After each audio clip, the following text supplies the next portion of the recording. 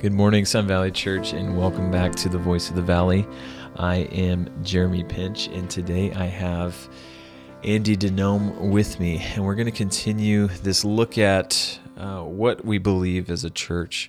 The last couple of weeks we've been looking at the sacraments. Today we're looking at biblical eldership. So I thought it was an appropriate thing to have at least one of our elders come and talk about eldership. So thank you, Andy, for joining me this morning. Yeah, my pleasure. Andy and I were just talking about elders before the podcast got started. It's funny that when we mentioned the word elder, I always just thought it was an old person, but it has a lot more significance than just someone who's older than me. So, Andy, what does it mean when we say elder? What does that mean?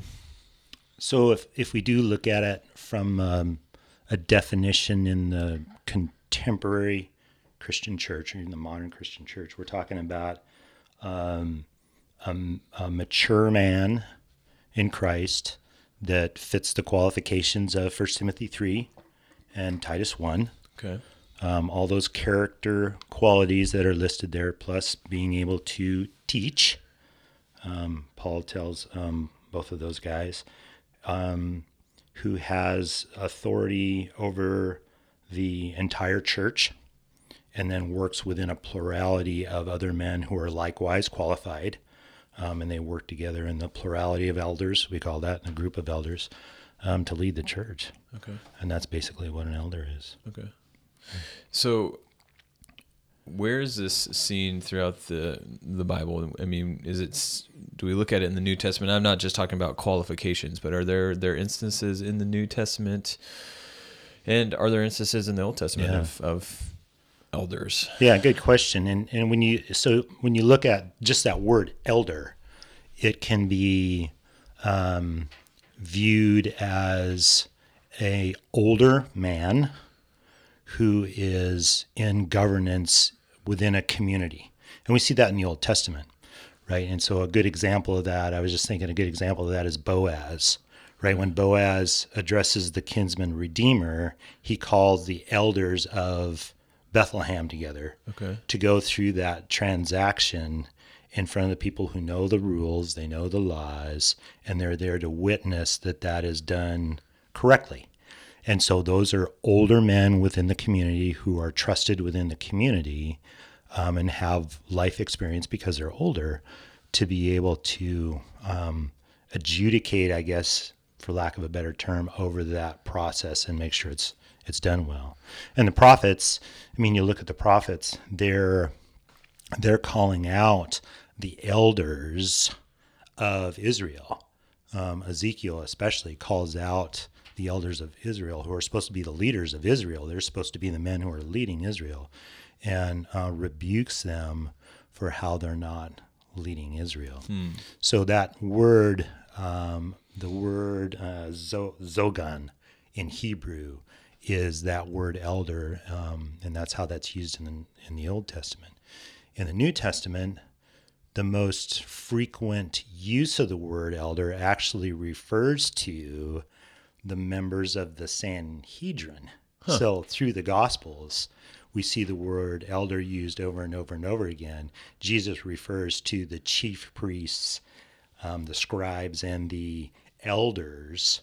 I mean, he tells the disciples, I'm going to be handed over.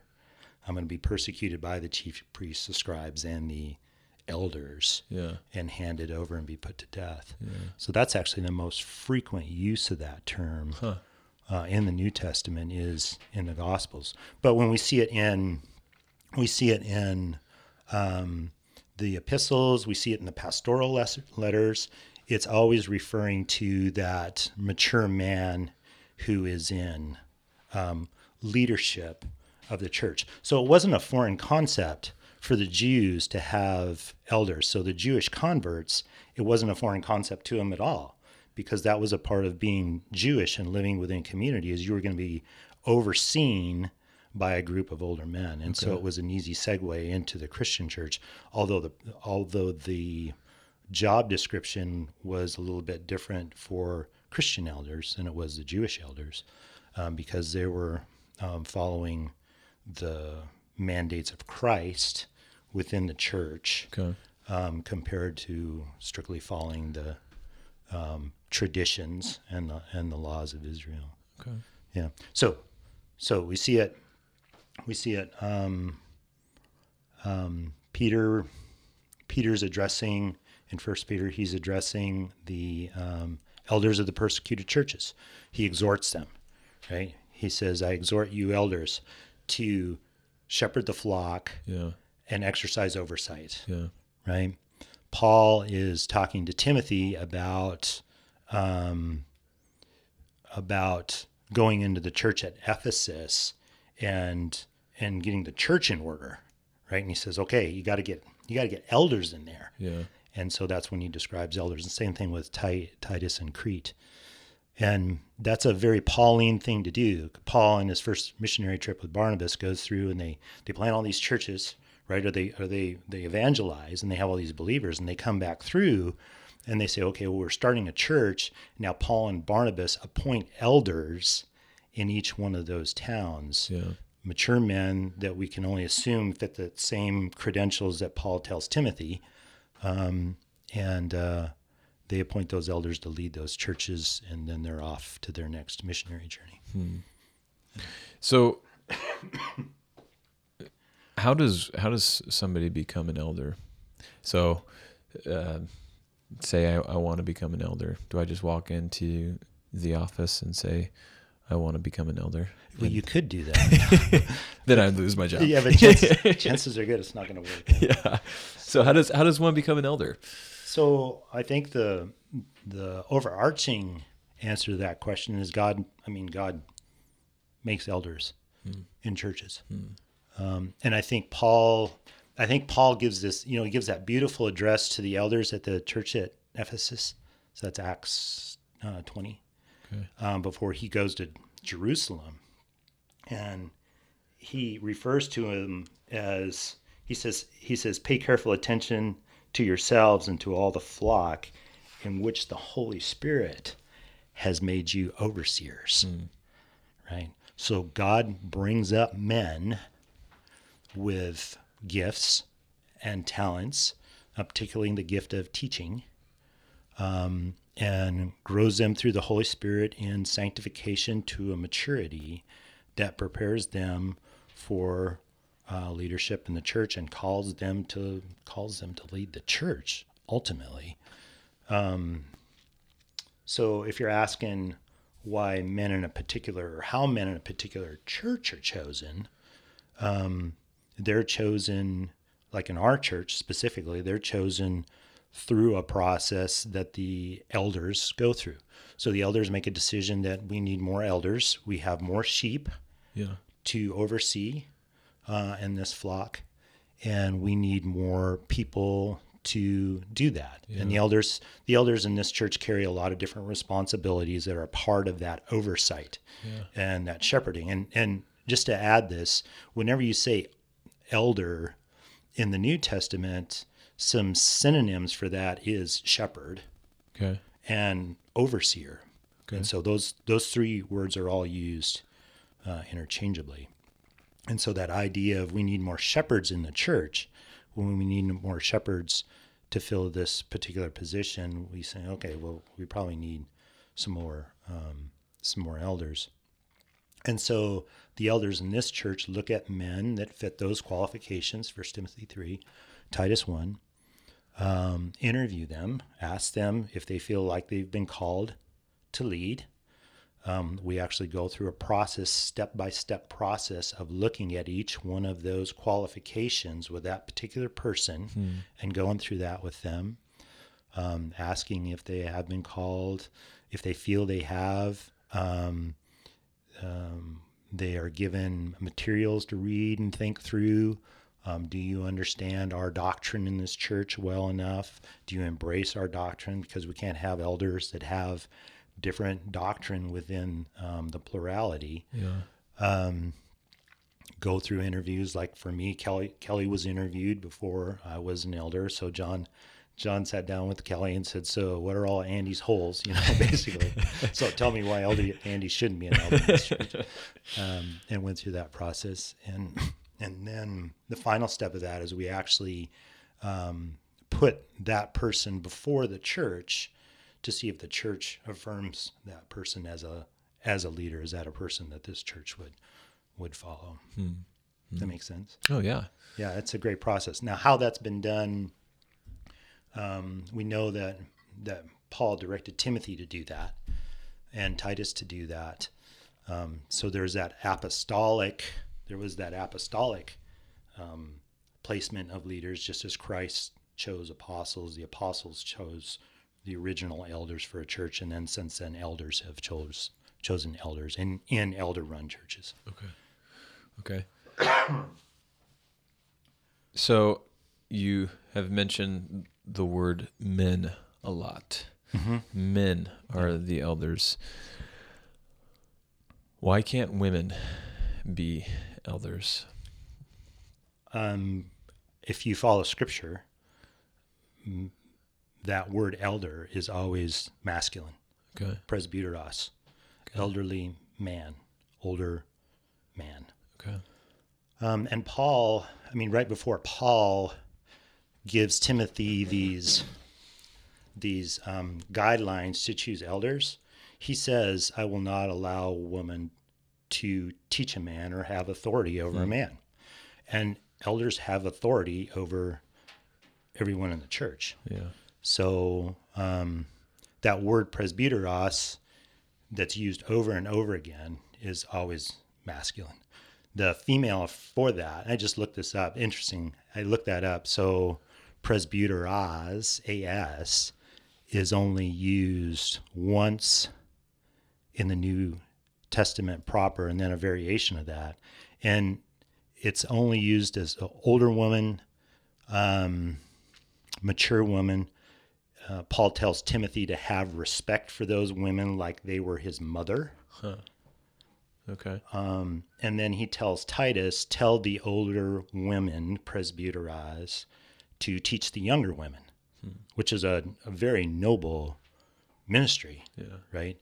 Older women teaching younger women. But scripturally, there's no indication that women are called as elders. It's always male. And Paul, some people say, well, that's such an old-fashioned kind of view of looking at leadership in the church. Sure. And Paul, we're looking at the first century, and Paul is basically saying, this isn't by my design. This is God made man first. Yeah. He made Adam first with this particular unique responsibility as the man to lead. Yeah. And then made woman. And it's not a question of intelligence. It's not a question even of competency.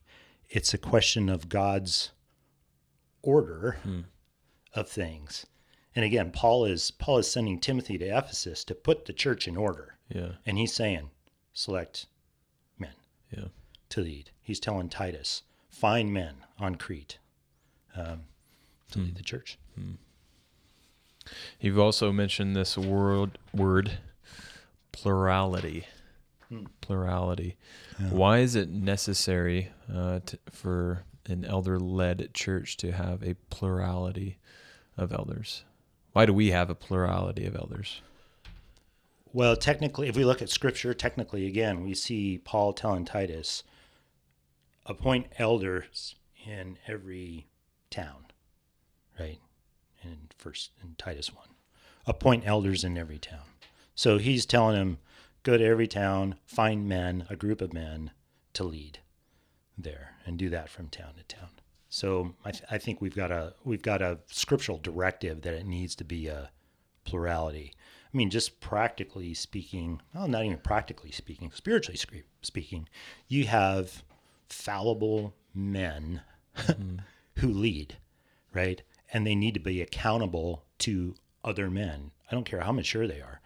They need to be accountable to other men. And we just talked about how the Holy Spirit gifts certain men and calls certain men to lead in the church. Yeah. Not all men who are elders all have the same gifts, passions, talents.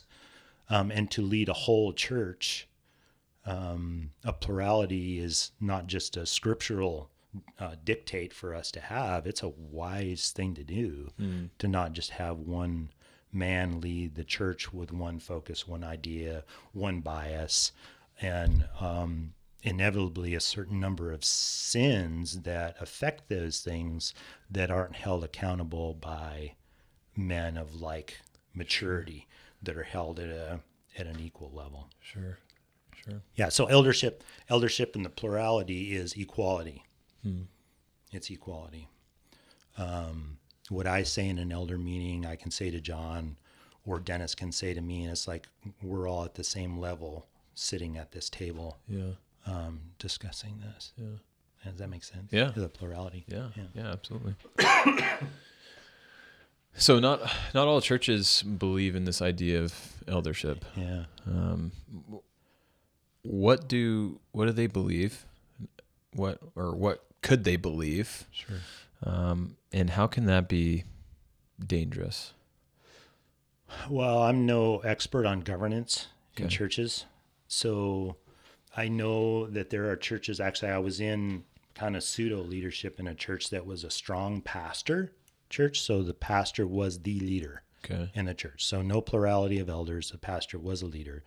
And then there was kind of this kind of liaison group between the pastor and the congregation.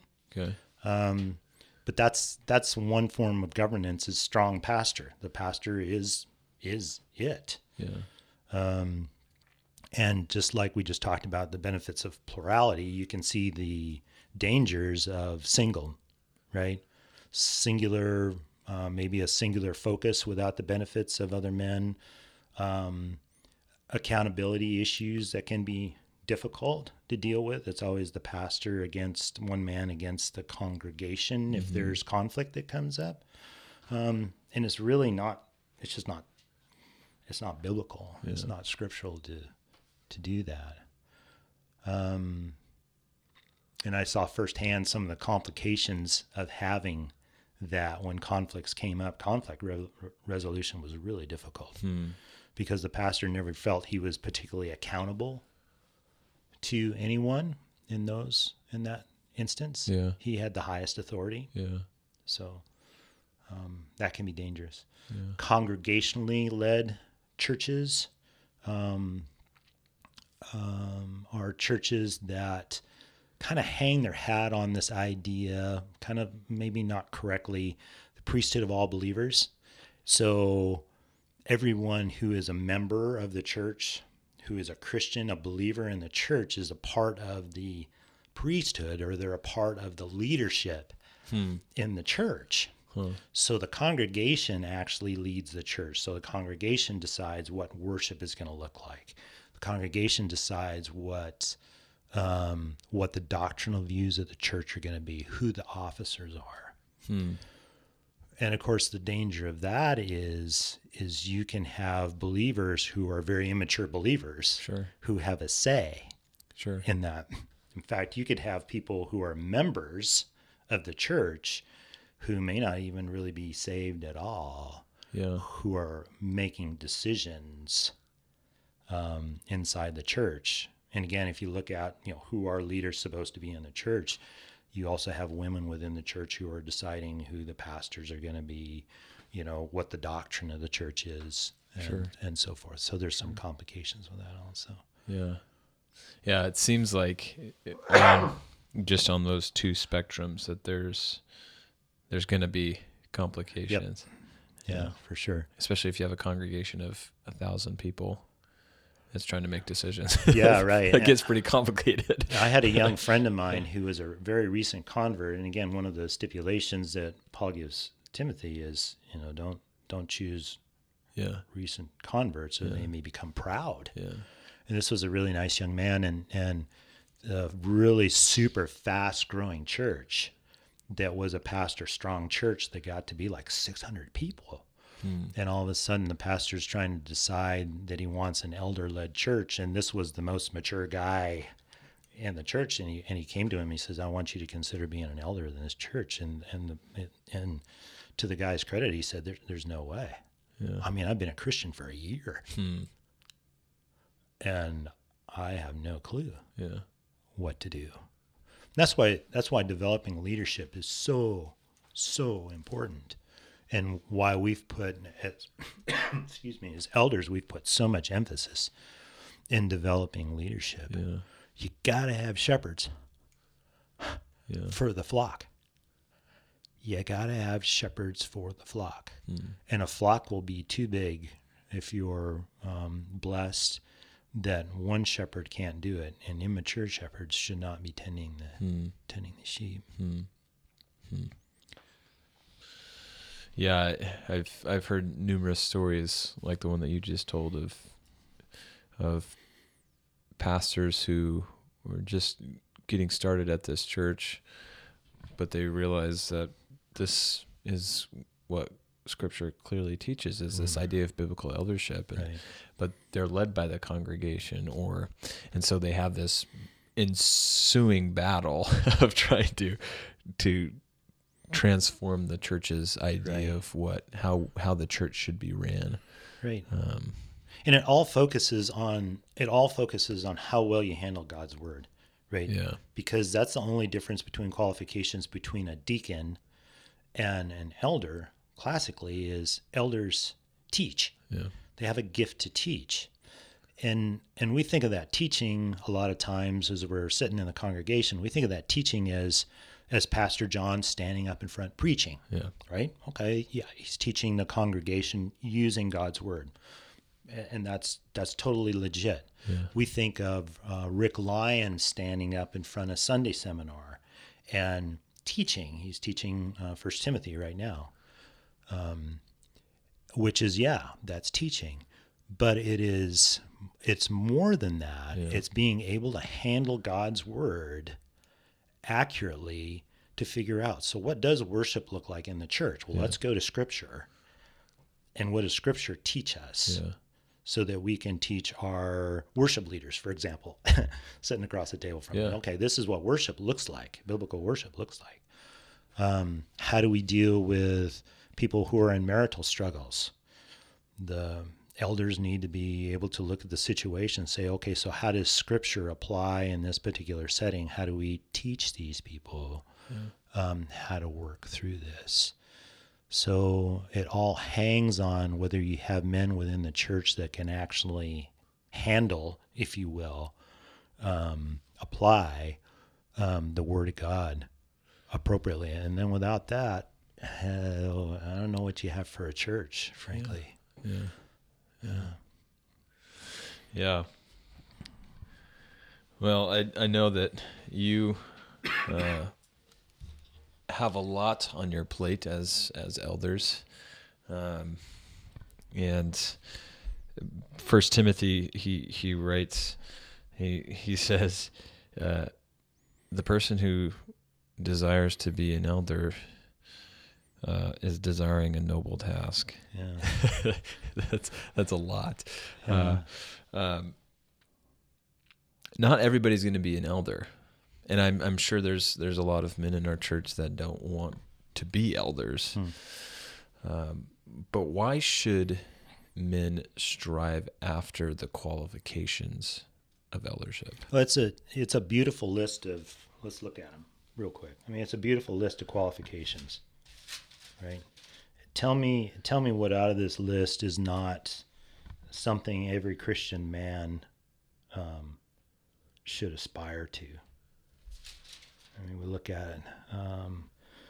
Above reproach, husband of one wife, sober-minded, self-controlled, respectable, hospitable, not a drunkard, not violent, but gentle, not quarrelsome, not a lover of money, manage his own household well, dignity, keeping his children submissive. And you just look at that, and that is Paul writing his general letters to the rest of the church, right? Yeah. These are things Christians do, and Christian men particularly, who are the leaders of their families.